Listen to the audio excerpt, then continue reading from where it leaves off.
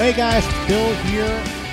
We recorded today's show on Wednesday afternoon before the Jim Harbaugh news broke. So we're going to talk with Daniel Dopp about the Lions and everything that's gone on with them over the past couple of years. I think a really fun, really thoughtful conversation that applies to a lot of teams towards the bottom of the league. But first, wanted to break in and have a quick chat about the Jim Harbaugh hire in Los Angeles for the Chargers. And I love this move. I'll be upfront. Wrote about this today for ESPN.com.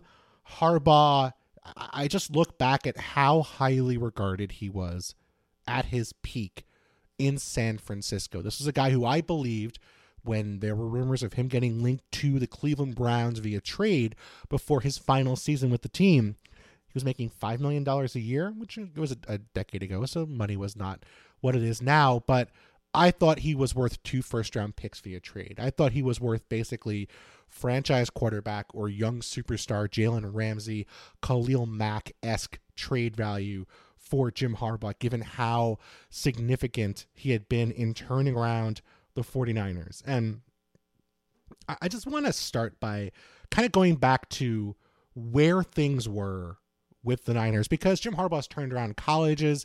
He turned around Michigan, which had a losing record before he got there. He turned around Stanford, which was 1-11, left them after 4 years at 12-1. He turned around the University of San Diego, his first head coaching job that had never had a 10-win season, and he had 2 in his 3 seasons with the University of San Diego.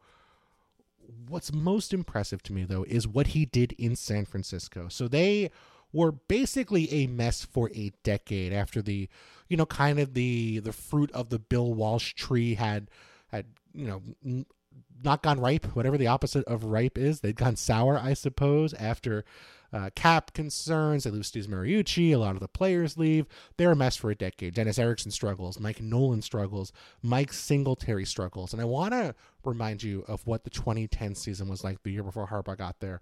They start 0-4. Week 5, they're playing the Philadelphia Eagles. Alex Smith, their former first overall pick, at this point in his, I believe, 5th season with the team, is struggling.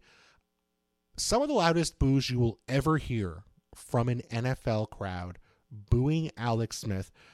Fans chanting, very famously or infamously, depending on how you look at it, "We want Carr." No, not Derek Carr, David Carr, who, no disrespect to David Carr, who I believe has been blocked on Twitter.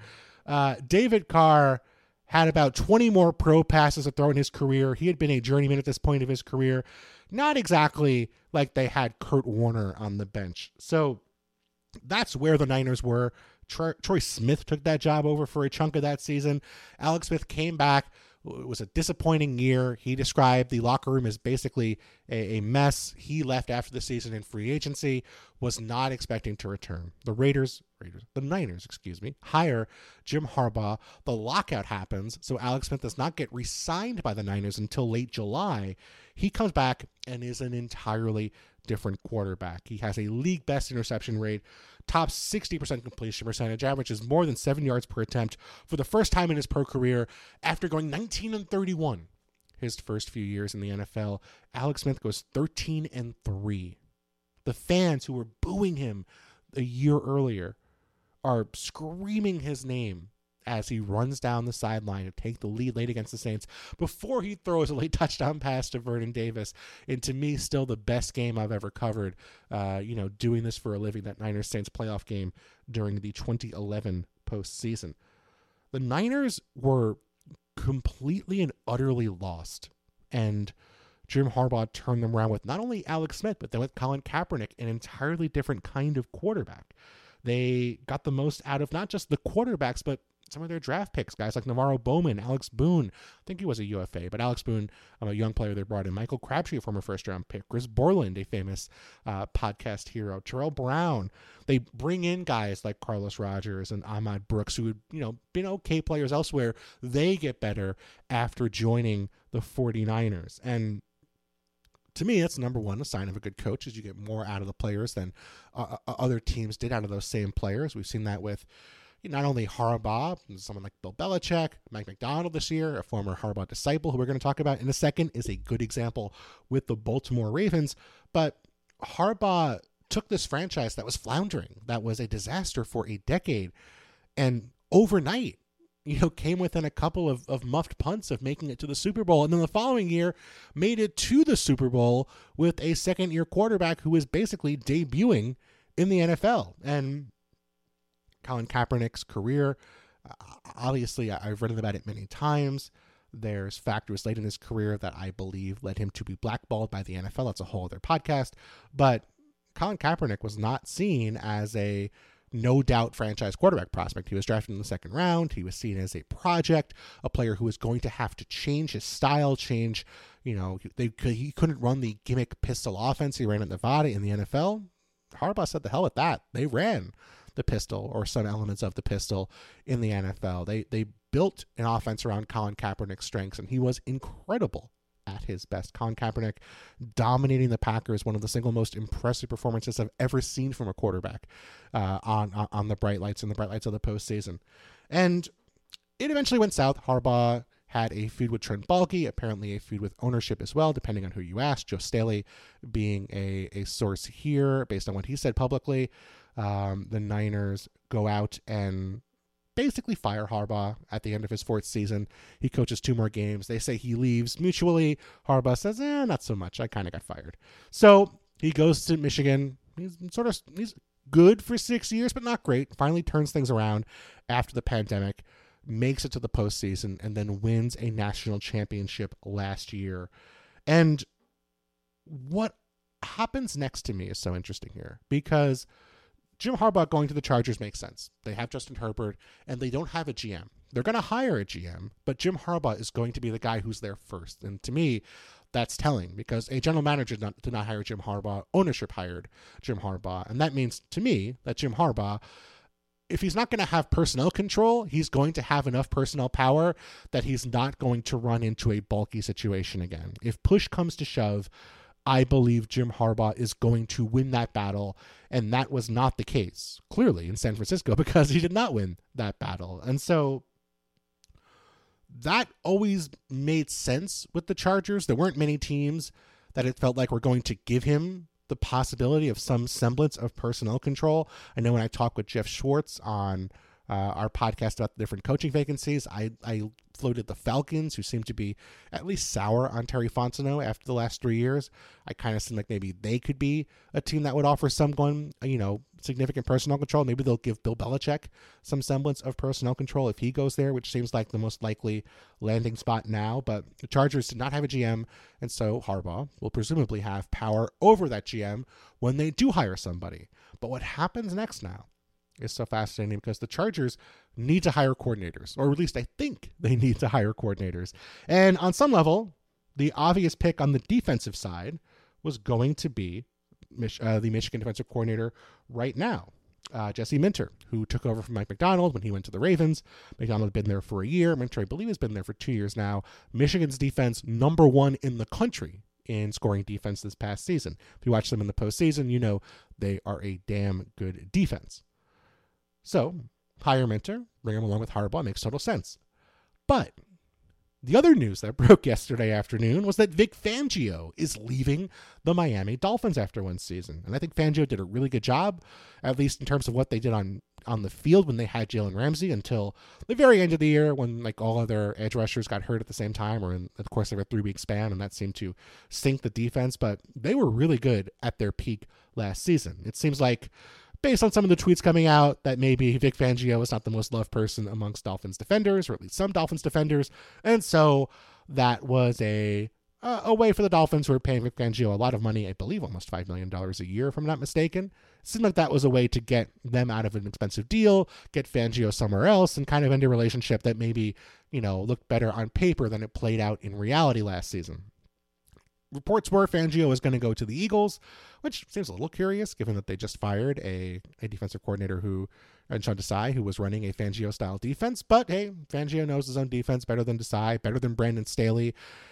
He also did a very good job of coordinating the Niners defense when Jim Harbaugh was in San Francisco, but he was the DC there for 4 years. So do you bring back Vic Fangio if you're Harbaugh and the Chargers? Do you have a personnel grouping that is at least theoretically designed to play in a Fangio-style defense. It didn't work well with Brandon Staley running things all that time. But, hey, certainly seems like you could bring in Fangio. There's a great track record there with Harbaugh, especially if you don't want to go out and bring in Minter. On the offensive side, an interesting question. Greg Roman was the offensive coordinator for Harbaugh during his time in San Francisco, and he is also available after spending last year out of the National Football League. Now, I know what you're thinking. You're thinking of the Ravens Lamar Jackson offense, maybe the Niners Colin Kaepernick offense, and thinking Justin Herbert is going to break every rib in his body running quarterback power. And maybe he will. Maybe that's what Jim Harbaugh and Greg Roman would do. I will just say this. The Niners in 2011 did not run an offense for Colin Kaepernick. They ran an offense for Alex Smith, who is a mobile quarterback. No question. Underrated as a scrambler and as a runner, but not someone who they were running as the focal point of their rushing attack. The quarterback run game was not a significant component of what the Niners did with Alex Smith, outside of course, famously, that sweep for a touchdown against the Saints. So I would assume that Greg Roman and Jim Harbaugh could run some semblance of the offense that they ran for Alex Smith with Justin Herbert. Obviously, they'd want to mold it to Justin Herbert's strengths. You'd want to have some more downfield passing. I think Alex Smith's offense, from what I remember, this is over a decade ago now, was pretty conservative, but you can make that work with Justin Herbert. And certainly, I don't think Jim Harbaugh is married to the idea of having the quarterback be a critical part of the run game. I think they can find an offense that works, even if it's not the Ravens offense that Roman got Lamar Jackson to his first MVP with a few years ago. Now, Roman's had a year out of football. There's plenty of time to learn. Roman did improve between his stops with the Niners and the Bills and with the Ravens. I feel like that was a more modern version of the offense he'd been running several years earlier with Colin Kaepernick in San Francisco. So could have improved in this year away. But the other option is Kellen Moore, the incumbent in San Diego, in Los Angeles, where the Chargers not only interviewed Kellen Moore for their head coaching job, which tells you how they feel about his work last season, even if it did not end well for the Chargers, but they also denied him an opportunity to interview with the Bears for their offensive coordinator job that eventually went to Shane Waldron, formerly of the Seahawks. So if they were not willing to let Kellen Moore leave, and they were willing to offer him at least an interview for the head coaching job, it certainly seems like ownership believes Kellen Moore is a good offensive coordinator, which I will also say I believe too. I know that didn't really work out that great at the end with the Cowboys, the Chargers in the struggle. Dak Prescott had maybe his best year after Kellen Moore left. I don't think correlation is causation there. I think Dak is a great quarterback. I think that Mike McCarthy deserves credit for what he did. I also believe Kellen Moore is very good at this stuff and will be a head coach one day. And I don't think the Chargers letting him go would be in their best interest. So maybe now if Harbaugh has, the guy he likes, maybe they let Kellen Moore leave. Maybe they let him move on to somewhere else. And there'll be opportunities for him elsewhere. But would they keep Kellen Moore? Would Harbaugh want to keep an OC who he does not presumably know on staff? That is a very interesting question. And so that leads us to what's going to happen over the next week and the next couple of months, because the Chargers have to hire 2 new coordinators, have to hire a general manager, and have to resolve a cap situation where they are more than $43 million over the 2024 cap, and that's before signing any of their free agents. So a lot of work to do for Jim Harbaugh, but this is a guy who took over a franchise where the fans were chanting, "We want David Carr," and had them a couple of muffed punts away from the Super Bowl in 12 months. If he can do that, I think he can turn around Justin Herbert and the Chargers. Okay, so wanted to hit on that Harbaugh news. Now let's get to the show and our conversation with Daniel Dopp. This podcast is proud to be supported by Jets Pizza, the #1 pick in Detroit-style pizza. Why? It's simple. Jets is better. With the thickest, crispiest, cheesiest Detroit-style pizza in the country, there is no competition. And right now, get $5 off any 8-corner pizza with code 8SAVE. That's the number 8, SAVE. Go to jetspizza.com to learn more and find a Jets Pizza location near you. Again, try Jet's signature 8-corner pizza and get $5 off with code 8SAVE. That's number 8, SAVE. Jets Pizza. Better because it has to be.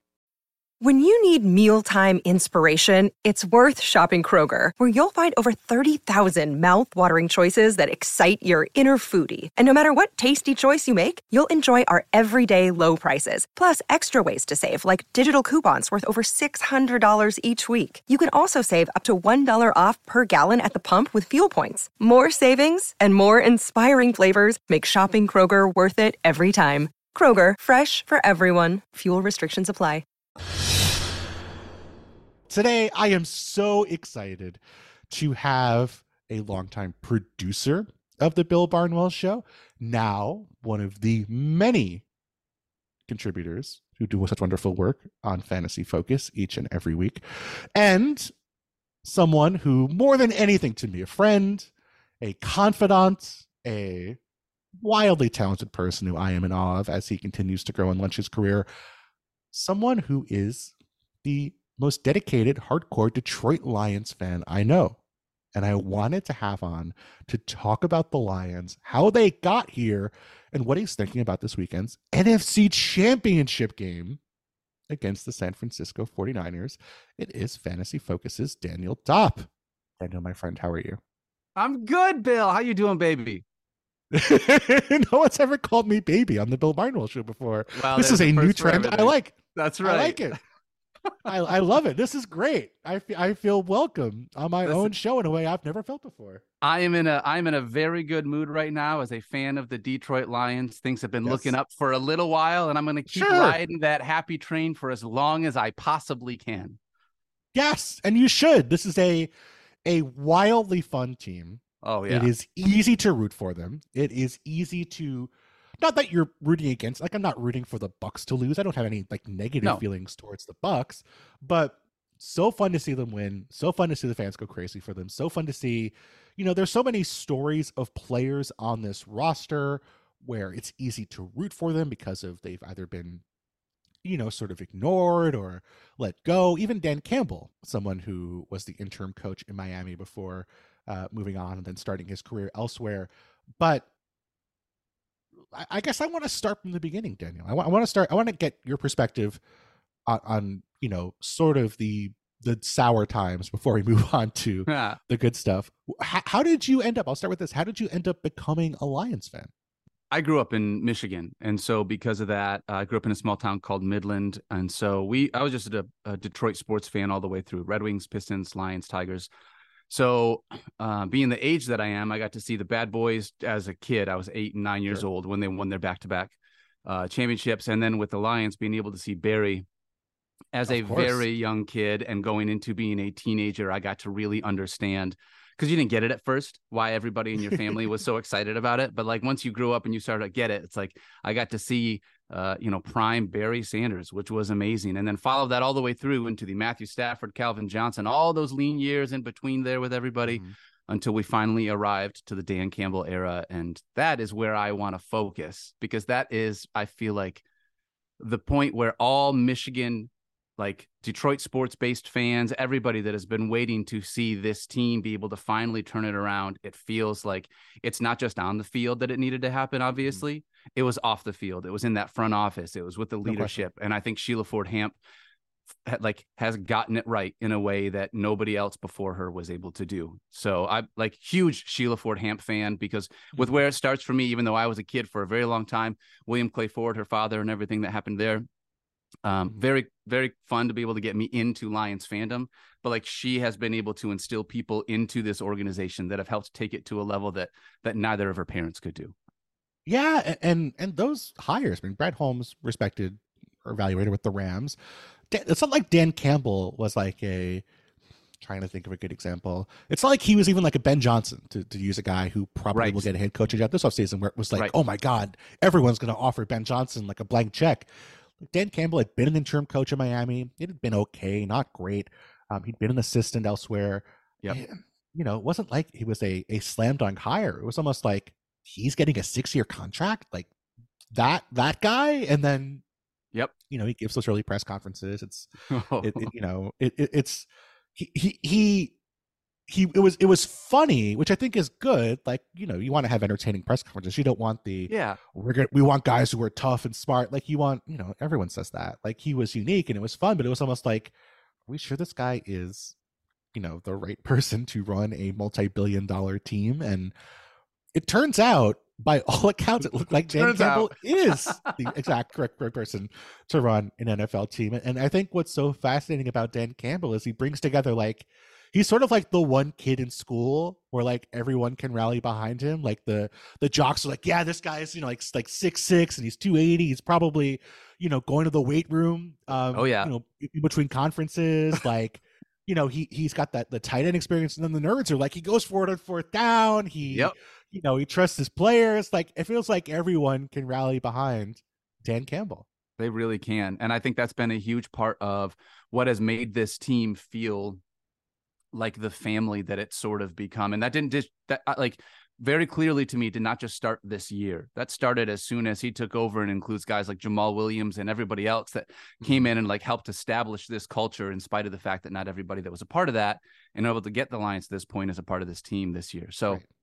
I think a big part of that is that leadership that you saw in Dame. Like you mentioned it with Brad Holmes. I think that guy has an incredible eye for talent. You see what he does in the draft. He's very good at evaluating players. Him and Dan Campbell, it seems like, couldn't be more on the same page, which is exactly what you want from a coach and a GM. With how often, guys, you're looking at putting people on the field, you want to make sure that you're seeing it the same way from the top down. And I feel like it's been a long time since we really truly had that in Detroit, like that vision.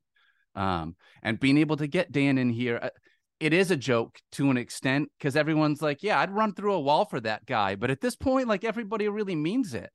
You see what he's done to take this team and this franchise from what it was, and helped deconstruct this roster, keep around a few players that they need, but not a whole lot, to be honest, and reconstruct it with guys that they wanted to go out, the football players that they were searching for, that, like you said, it's not just Dan Campbell. These guys aren't just come out there and, guys like Alex Anzalone, guys that were cast-offs and not thought of as the same way, and at the same time, to me, and I realize I apologize. I'll stop talking after this, because I ramble sometimes when I talk about the Detroit Lions, but this is one of those things where Dan Campbell as a leader is exactly what you're looking for a franchise. Guys want to play for him. Coaches want to coach for him. There is a respect there. It's not like he's asking anyone to do something that he wouldn't do himself. And it's so obvious how genuine he is when he talked about, and you look back at those old press conferences, it's like, I think about you guys all the time. If there's a way I could do this without putting you guys in pads, I would do it. But I love you guys so much. My goal is to get you prepared for when you're playing in week 21 in 3 years. Like, that's the thing that when you see that, it's just like, it almost gives you shivers, because that's the kind of thing in Detroit, at least, we haven't had that in my lifetime. And now to finally have it, it's like, it's such a cool feeling.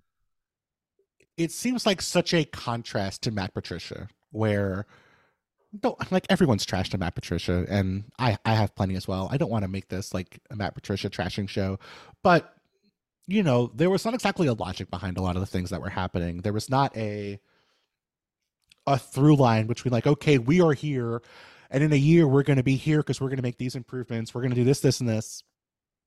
It felt like Matt Patricia, his only solution was just to try to throw more Patriots and more money at problems, and that did not work. And it felt like so many players who had been elsewhere, someone like Trey Flowers, for example, comes to mind for me, came to Detroit and got worse. And it's not because they're bad people or bad players, just because I don't think they were in a position where you were able to get the most out of their talents. And you look at this roster, and a lot of the players are homegrown draftees, but the guys who came from other places, Jamal Williams being an example from the past, Jared Goff, of course, a guy who was basically cast off by the Rams. Even someone like Josh Reynolds or David Montgomery this year has been better than he was with the Bears. Anzalone, you brought up as well. So many players who, if they were mediocre elsewhere, they're solid in Detroit. If they were good elsewhere, they're great in Detroit. And that seems like coaching to me. Like, like that. I don't think they suddenly remembered, I like catching the football. It's not like their skills changed, but I think it speaks to not just Dan Campbell, but also Aaron Glenn and Ben Johnson, and their ability to and Brad Holmes, the ability to identify, okay, who is the right player for our roster, but then also those coaches' ability to either, tweak what those players do to make them better or put them in positions where they can succeed. Absolutely. And I love the way that they have started building this team. Obviously, the offensive line was a big deal to them, and being able to keep Taylor Decker and Frank Ragnow around from the previous regime. Those two guys I love on the offensive line, but Penei Sewell is just a beast and a incredible representation of the grit that Dan Campbell and Brad Holmes want to talk about, right? Like, he is part of what sets the tone without those running backs. And to have guys like David Montgomery and Jahmyr Gibbs, you might have a top 5 running back in Jahmyr Gibbs in the NFL. You got a top 5 wide receiver in Amon-Ra St. Brown. Yeah. Easily a top 5, top 3 tight end in Sam Laporta, to go with that offensive line, and a guy like Jared Goff, who after this resurgence, I had to tell you, like, when Dan Campbell in that press conference said, I only got one thing to say, you're good enough for Detroit, Jared Goff. I got choked up. Like, I felt it for him. It was like, oh, dude, to feel like you were cast off, and that team specifically was the team that didn't want you. And then you come here and you're able to show it, and you have a city and a stadium embrace you that way. Like, this is the fun part of sports that I want to live in every single day. This is the part, the emotional part that makes it fun. And that's part of why it makes it easy for not just Lions fans to be able to root for Lions right now, making their way through the playoffs, I think. Yes. And, everyone's been Jared Goff in one situation or another. That's not a sports thing. That is a human thing. And I think Dan Campbell is so good at, at contextualizing that. And I think he's such a good communicator, which, again, you look at Dan Campbell, you don't think, oh, this guy is going to be great at communicating, not just to players, but also to fans and to media. And, that's something, again, I go back to Patricia, who was like correcting media members for their posture, and like coming from the Belichick tree, where Bill Belichick is saying as little as possible to the media, unless it's like a 5-minute explanation about how, personal protectors work for punts. Like, to have someone who's open about his emotions, open about, hey, this sucked. Hey, we went through this and it was awful. We went through this and it was great. I think that's really refreshing. There's not a lot of coaches who do that. And I think what the word that comes to mind for me with Dan Campbell is authenticity, where, like you don't feel like you're getting like with some coaches, they say things publicly, and I know privately they don't feel that way. And I can see just from how they're talking, it's like, well, you don't really believe that, or, oh, like you're not giving us your real feelings on this. And with Dan Campbell, maybe he's just an incredible actor. Maybe he's just totally just so good at presenting one thing. And I'm sure he has to say some stuff that maybe he doesn't totally agree with or totally believe in publicly, because he wants to defend his players, doesn't want to trash his players in the media. But I think you feel like you're getting the real Dan Campbell whenever you see Dan Campbell talk, whether it be on a camera, whether it be in a press conference, whether it be, seeing him talk with his players. Yeah. I watch enough Dan Campbell press conferences at this point that when I watch a reporter ask him a question, he doesn't usually shy away from it. There's not a lot of coach speak with what he says. Dan Campbell always sort of has his own thing to say, and it's not usually a lot of coach speak, is, with the way that I look at it. And he's thoughtful. Like, he doesn't just say stuff to say stuff in the way that I look at it. He doesn't want to hear himself think. I don't think he has the whole smartest guy in the room mentality.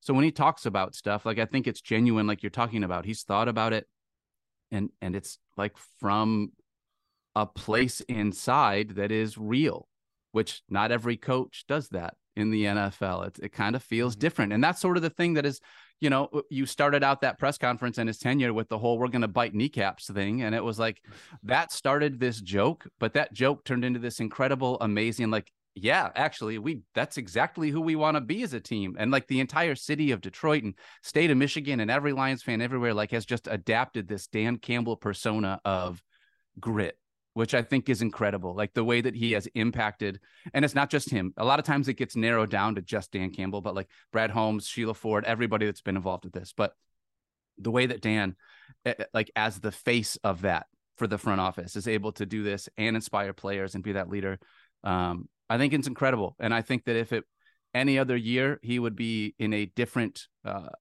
probably in a better spot for Coach of the Year candidate. but I think this year is going to be tough for him in spite of the fact that me, as a biased Lions fan, thinks that he deserves it. I don't think it'd be a terrible pick by any means. It's tough because, you know, they've exceeded expectations, but they really also exceeded expectations last year too. And They so did. Yeah. you had this tough thing where it's like, well, if you were really good last year, like you only improved by a little bit this year, but that's not true. They improved by a significant way this year. I actually want to ask you in terms of like the way up with this team. Mm-hmm. Is there a moment, a play, a game? Is there a point for you where you were like, oh, this is different? Like, okay, this is not a, you know, just a Lions team that kind of went on a decent winning streak, but same old, same old. Like when did you really go from being like, okay, I'm a little excited about this team to, oh man, I am really excited and I really feel confident this team is going in the right direction?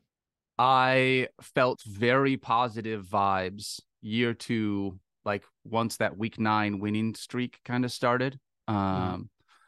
But it didn't really hit me truly as like because there's a lot of trauma to work through as a Lions fan to trust again, right? You can't just go on a 5-game winning streak and be like, oh, we've made it to the promised land.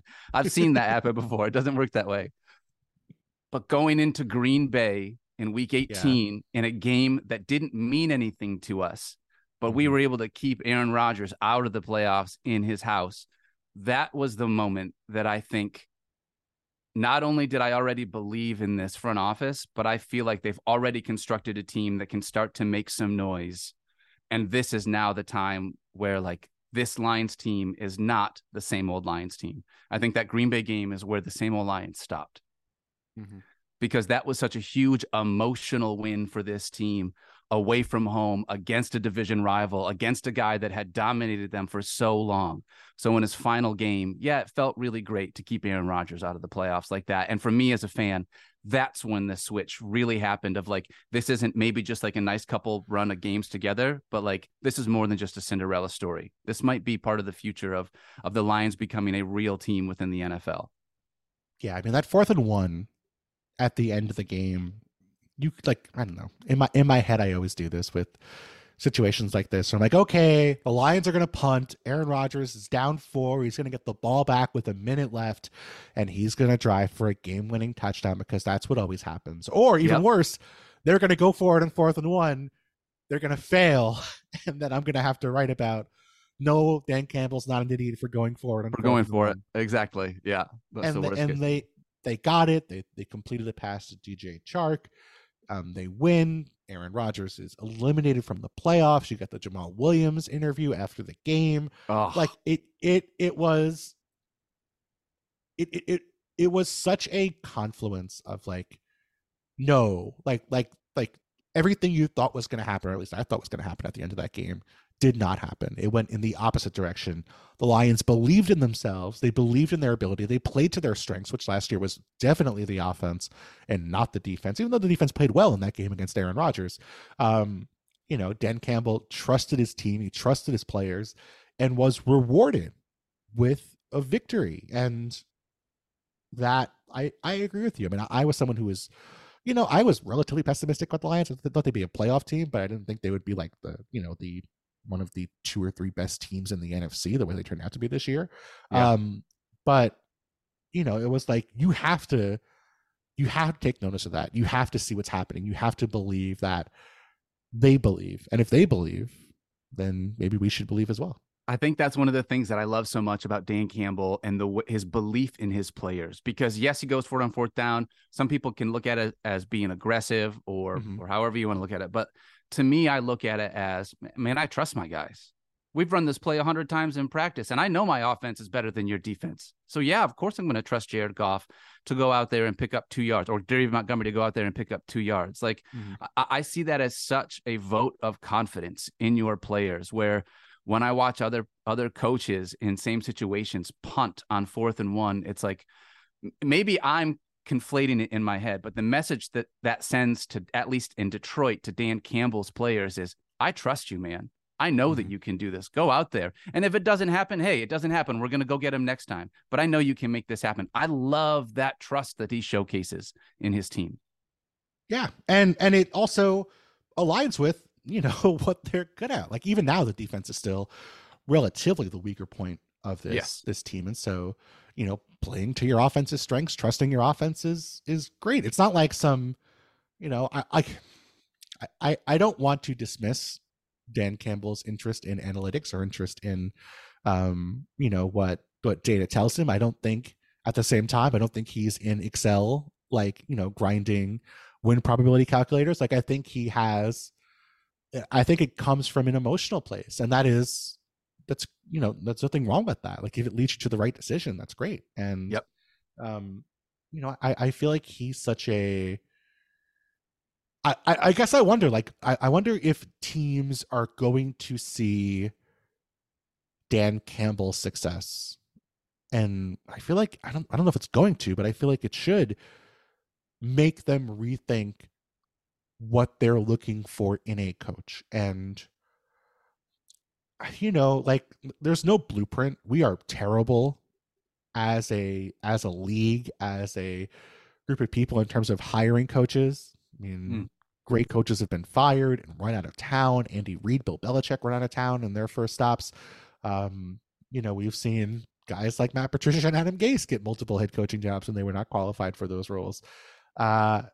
It's such a difficult process, and yet we seem to kind of latch on to the same people. It's always, okay, who's the hot young assistant? Who's the Ben Johnson? Again, not to pick on Ben Johnson, who can be a great head coach in the long run. But, it's okay, who's the next Ben Johnson? Who's the next, even D'Amico Ryans? I think there'll be people wanting to hire someone like D'Amico Ryans this offseason. And Dan Campbell, again, had a unique resume, but is not someone where you look at him and think, okay, he is like this offensive genius who's going to out scheme you. He's not this guy who's going to has all this experience molding a quarterback into a superstar. Like he's a program builder. He's a leader. And the Lions and Sheila Ford went with that, and they're thriving because of it. Yes, absolutely. Being able to have a leader at that position, not just for the coaches around him, for the players that play for him, that entire front office that feel like Dan Campbell, with the way that the Detroit Lions go, is 100% through Dan Campbell. And that I think he does such a great job of being able to be the face of the front office for that Detroit Lions franchise, as well as being able to get guys ready to play on Sunday. Again, as a Lions fan that went through a lot of coaches, I mean, any team, not just a Lions fan, any team that has been through the stuff that a lot of Lions fans have been through, you got coaching turnover. It feels like every 2 or 3 years. You got players and quarterbacks trying to learn a new playbook, trying to learn new systems, adapting to so many new things that come in, that to finally feel like you have stability that comes in. I want this for every fan in the NFL. I know how I feel as a Lions fan. So I was like, yeah, man, it sucks when the team that you emotionally invest and root for doesn't feel good. So being able to get that leader and somebody like Dan Campbell, it just feels like, I don't want to say he's second to none. There's a lot of really good coaches in the NFL, but he has, I think, surprised everybody, even those of us in Detroit that wanted to see him succeed. I don't think that we thought it was going to be quite like this, or that he was going to be the leader that we see now 3 years from when it started. It's hard to imagine a better version of Dan Campbell out there. Nope. There are other coaches who are good at different stuff.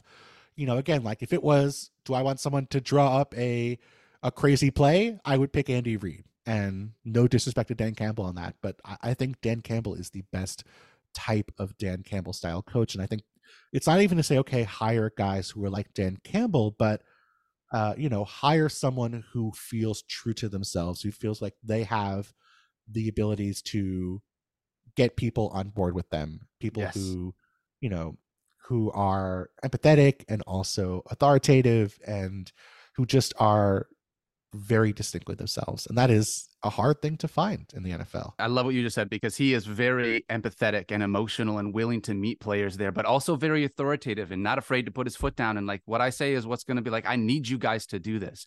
To find someone like that in this league that can do walk both of those lines, I think is really incredible. And it makes me think of, this is not my idea, I wish it was. My buddy Damian Dabrowski and I were talking about this the other day. It's, that ridiculous David Montgomery chart from college about how he has the legs of this guy and the arms of this guy and vision of this guy. That's kind of like Dan Campbell kind of feels like that, where it's like he's got the analytical mind of this guy, but then he's got the leadership skills of this coach. And then he's sort of like an amalgamation of like a bunch of weird different coaches in a way that you wouldn't expect it all to work. But it all came together in this perfect form that just is Dan Campbell. I think that's also the first time someone's used amalgamation on the Bill Barnwell show. Well, Bill, I'm here to set some records. That's what it's all about. I appreciate that. Another day is here, and you're ready for it. What to wear? Check. Breakfast, lunch, and dinner? Check. Planning for what's next and how to save for it? That's where Bank of America can help. For your financial to-dos, Bank of America has experts ready to help get you closer to your goals. Get started at one of our local financial centers or 24/7 in our mobile banking app. Find a location near you at bankofamerica.com/talktous. What would you like the power to do? Mobile banking requires downloading the app and is only available for select devices. Message and data rates may apply. Bank of America N.A., member FDIC. I want to ask this question, and I know you well enough to know your personality and how I think you would handle this, but I'm intrigued to ask you. Does it feel weird to have a bandwagon? And are you someone where you feel almost like, ugh, like I stuck through this for so long when they were so mediocre? Like, if you're a bandwagon fan who wants to jump on the Lions bandwagon, you need to have been down in the mire with me for so long, and you can't get on now. Absolutely not. Bill, those people are terrible people. Like, what's the point of that? Why gatekeep fandom? You know what I mean? Like, it's not... I'm the one that decided I wanted to sit through all of those years fandom for it. Like, I did that to me, and I don't regret any of it because it made these moments so much sweeter. Being able to watch those last two games with my parents, who I have never been able to watch a Lions playoff victory with, like, since I was a little kid. I was 9 years old. I can't think of a better like life moment than that. So if anything, it's one of those things where whatever gets you into football, man, I want to encourage that. You don't have to have been a Lions fan for 30 years. If this story and Dan Campbell or the Jared Goff story or anybody like hits you and you want to jump on the bandwagon, now there's plenty of room in the den as far as I'm concerned. Thanks. That's what I thought, but I just wanted to get that out there just in case. Yeah. In terms of the roster, and we're going to get to the Niners game upcoming in a second, who do you think, as someone who watches this team closely every week, who covers the league, of course, closely in your role as, many people are saying you're the star of Fantasy Focus. I don't want to disrespect Field Yates and Mike Clay and sure. All the people who do wonderful work, Stefania, the producers. I don't want to disrespect anyone. I'm just saying I hear this a lot. When I walk down the street in Boston, I'm like, they're like, that guy knows Daniel Dopp, and I can't blame them. I mean, sure, most of the listeners of this podcast are like, who is Daniel Dopp? I don't stop. know what you're talking about. Stop. Not only have you been a guest on the show before, but of course a longtime producer of the show. That's right. Who does not get appreciated enough from the Detroit Lions? Who does not get the attention that you feel they deserve given how they play week in, week out on this roster? I mean, it's tough to argue with either. So on both sides of the ball,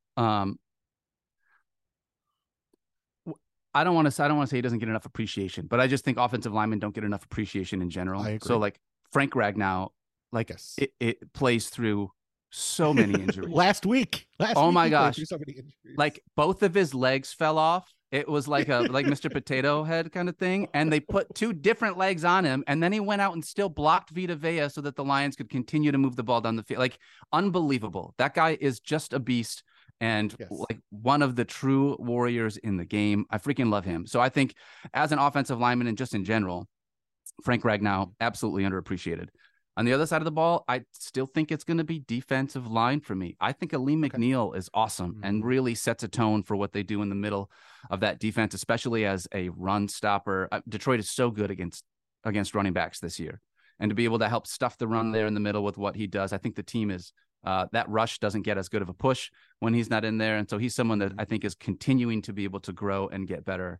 But like him, it's tough because Alex Anzalone, you could potentially say that, but he's out there all the time playing like a bunch, like every snap. So I feel like he is properly appreciated for what he has done for these Lions. And he's also very conspicuous because of his hair. Yeah, right. Like, it's not like he flies. It's like, oh, who's that guy with like incredible flowing blonde hair who stuck onto the field for the Lions? Like is Thor out there? Yes, is that Thor? Is that Thor with a Lions helmet? Oh my god, he just hit that guy with a hammer. That's not legal. That's not fair. Dan Campbell is hiding the hammer behind his back. Dan Campbell, the only other person to wield Thor's hammer, by the way. No one else would be allowed to hold it. That checks out. That checks out. Yeah. You mentioned the run and the run defense with Lee McNeil, who I agree with you is an underrated player. You definitely notice when he's not around for the Lions. He is going to be around, I believe, this upcoming week, and he is going to be playing against the San Francisco 49ers, who are quite good at running the football. So, Daniel, as we think about what's this NFC Championship game with the Lions and the 49ers, how do you think Detroit matches up? I think it's going to be a very good game.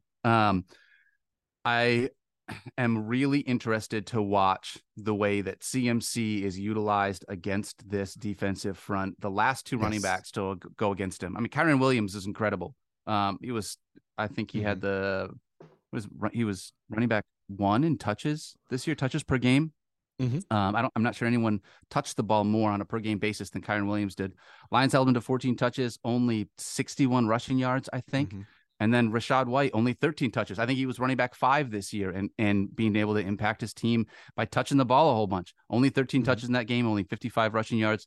I think that if they utilize CMC in the passing game, that'll help a lot. Obviously, I thought Rachaad White had a little bit more success than Kyren did, in part because the Bucs used him in the passing game more than the Rams did with Kyren Williams. And I think that'll be a big part of the success for CMC they're going to run the football, and this is going to be, they're going to have some runs and they're going to have some drives that they're going to keep trying to utilize their running backs, but being able to use CMC out of the backfield as a pass catcher, I think will be a very big part of this. Like if I knew that Debo was going to be there and be fully healthy, then maybe I would think a little bit differently, but that's a part of the question mark going into this is like, is Debo going to be a part as heavy of a factor in the passing game with the way that, like, even though they're passes, a lot of times they're sort of like manufacturing runs for him near the line of scrimmage. Right. So that makes sense. And as we record this Wednesday afternoon, unclear whether Debo Samuel is going to play. I believe he's not going to. If you ask me right now, I'm skeptical that he's going to play, or at least play a meaningful role, even if he's active, but obviously, they're much better with Debo Samuel in the lineup. What about the Lions offense? Do you think there's a player who you feel like can really attack the Niners defense? Either Sam Laporta or, the hard part is it kind of feels like Amon-Ra St. Brown is like matchup proof with the way that they utilize him within this offense. So, even if they're trying to find ways to set, to shut him down, going from him to Sam Laporta, I really love, for the Lions, Josh Reynolds, especially with Khalif Raymond out, has looked great the last couple of games as another safety valve.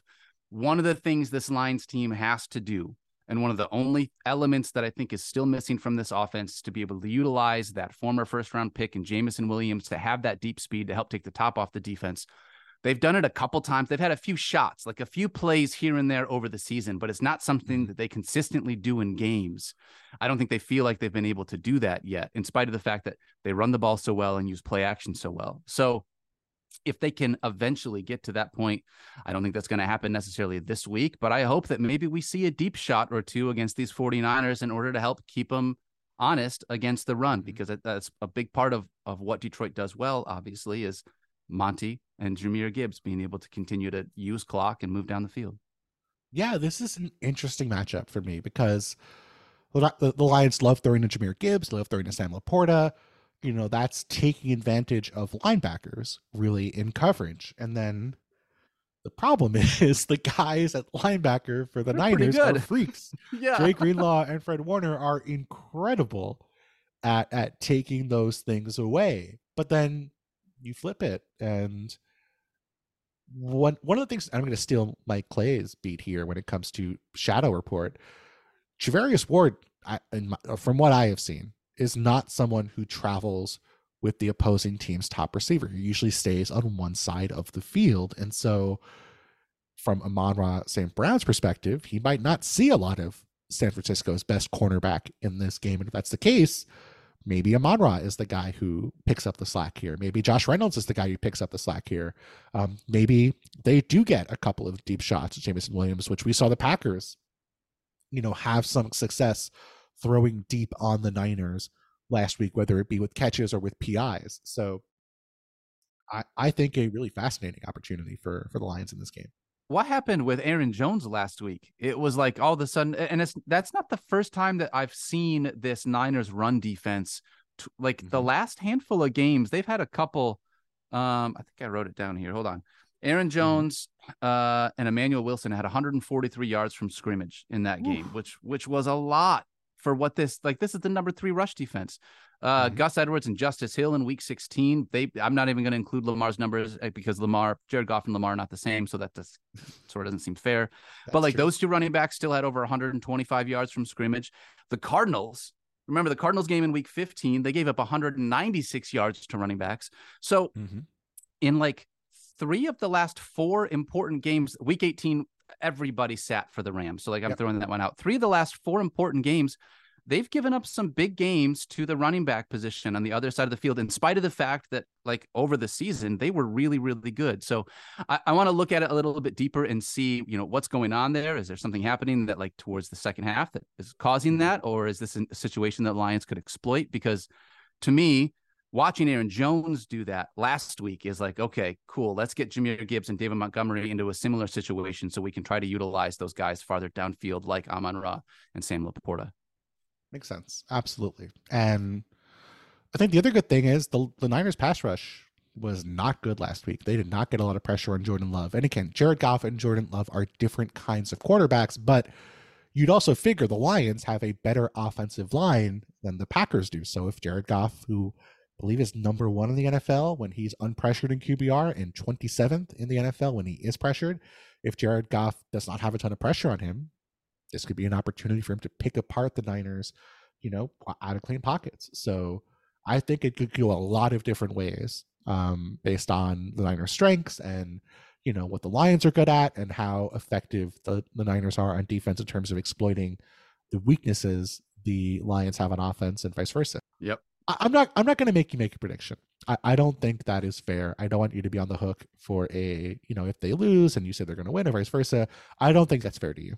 But I have one final question for you, and it's more of a big picture question about the Lions. And we've already hit on it a little bit, but I just want to ask it from this perspective. So there's a lot of fans right now from a lot of teams who hasn't been going their way for a few years.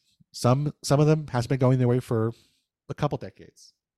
And what I want to ask you, Daniel, is what can other teams, other organizations, other franchises who have been in the doldrums for a while, what can they take away from the Lions rebuild and hope that they see from their organizations as they hire new coaches, sign new players? What do you think are the key components of what led this turnaround in Detroit that other teams can emulate? I think part of what Detroit needed, and it sort of depends on what other teams need in this situation when you're talking about the rebuild, but a big part of what the Detroit Lions needed, it's sort of become like a buzzword. So I hate to use it, but I thought that the Lions established a new culture of what Detroit Lions football was going to be. And that I don't mean that just from on the field. I think that the organization tried really hard to establish a completely different mentality in this fan base once Dan Campbell took over, to establish this isn't the same old Lions. And I know every year teams always try and do that, but this felt like a very concerted effort for them to be different than years past. Part of that was a huge investment in the fans and being able to include my best friend is a season ticket holder. So I know that there was a bunch of stuff that they had tried to do for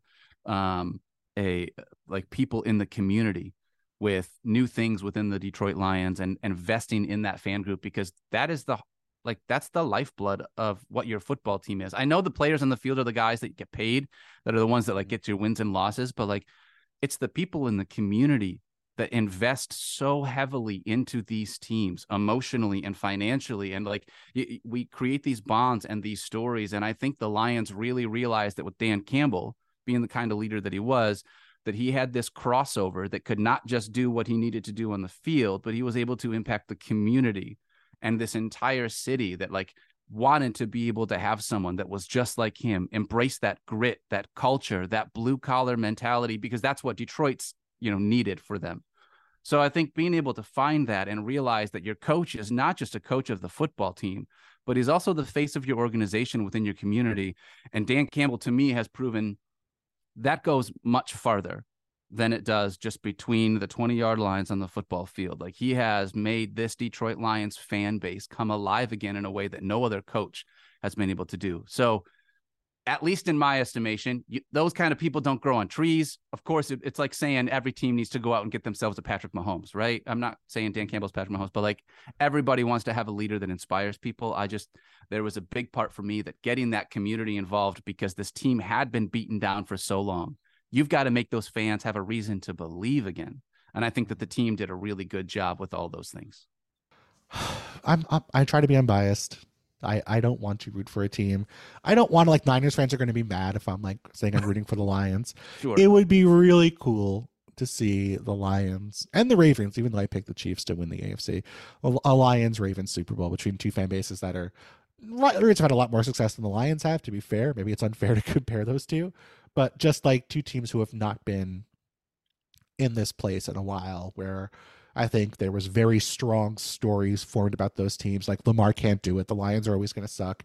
I think it's cool to see them overcoming that, and cool to see them proving that that's not the case, and it's not going to be the case for years to come. I think that would be a really fun Super Bowl.